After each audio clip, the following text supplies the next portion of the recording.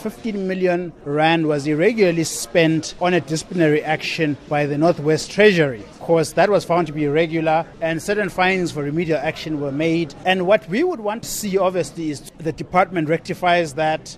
And of course, even its procurement processes in future are not that reckless and wasteful. This is the Deputy Public Protector, Advocate Kevin Malunga, explaining his misgiving about the delays in the implementation of the recommendations for remedial action by the Northwest Provincial Government. And now, the Office of the Public Protector and the Standing Committee on Public Accounts, Scopa, in the Northwest have slammed the Northwest Provincial Government for dragging its feet in implementing the Public Protector's recommendations. The recommendations were made 2 years ago, but to date, the matter has not been concluded.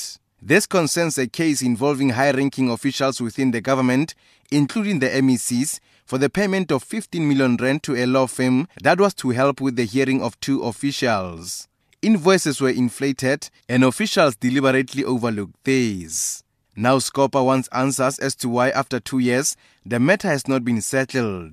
The committee's chairperson, Mahlakeng. Obviously, the remedial action is something that we expect the Premier to implement in total. There is no confusion. The remedial action is very clear that the MEC must be investigated to try and ensure whether there is no corrupt relationship between him and Morake. The Northwest Premier, Supra Mahumapelo, says although the incident happened before his tenure, he will take action within 7 days. For us to send a message of consistency, of decisiveness, we are going to do something about matters that are seen to be related to activities within government. With the pressure now mounting for action, the implicated Department of Finance has broken its silence. Chief Director Masiliso Jansen Noase. We've appointed Kobodo to conduct the internal investigation so that they assist us. The SABC was made aware that the law firm at the center of the corruption allegations contained in the Public Protector's report has closed down. Now the eagerly awaited action report is expected to be tabled to Scopa by the Premier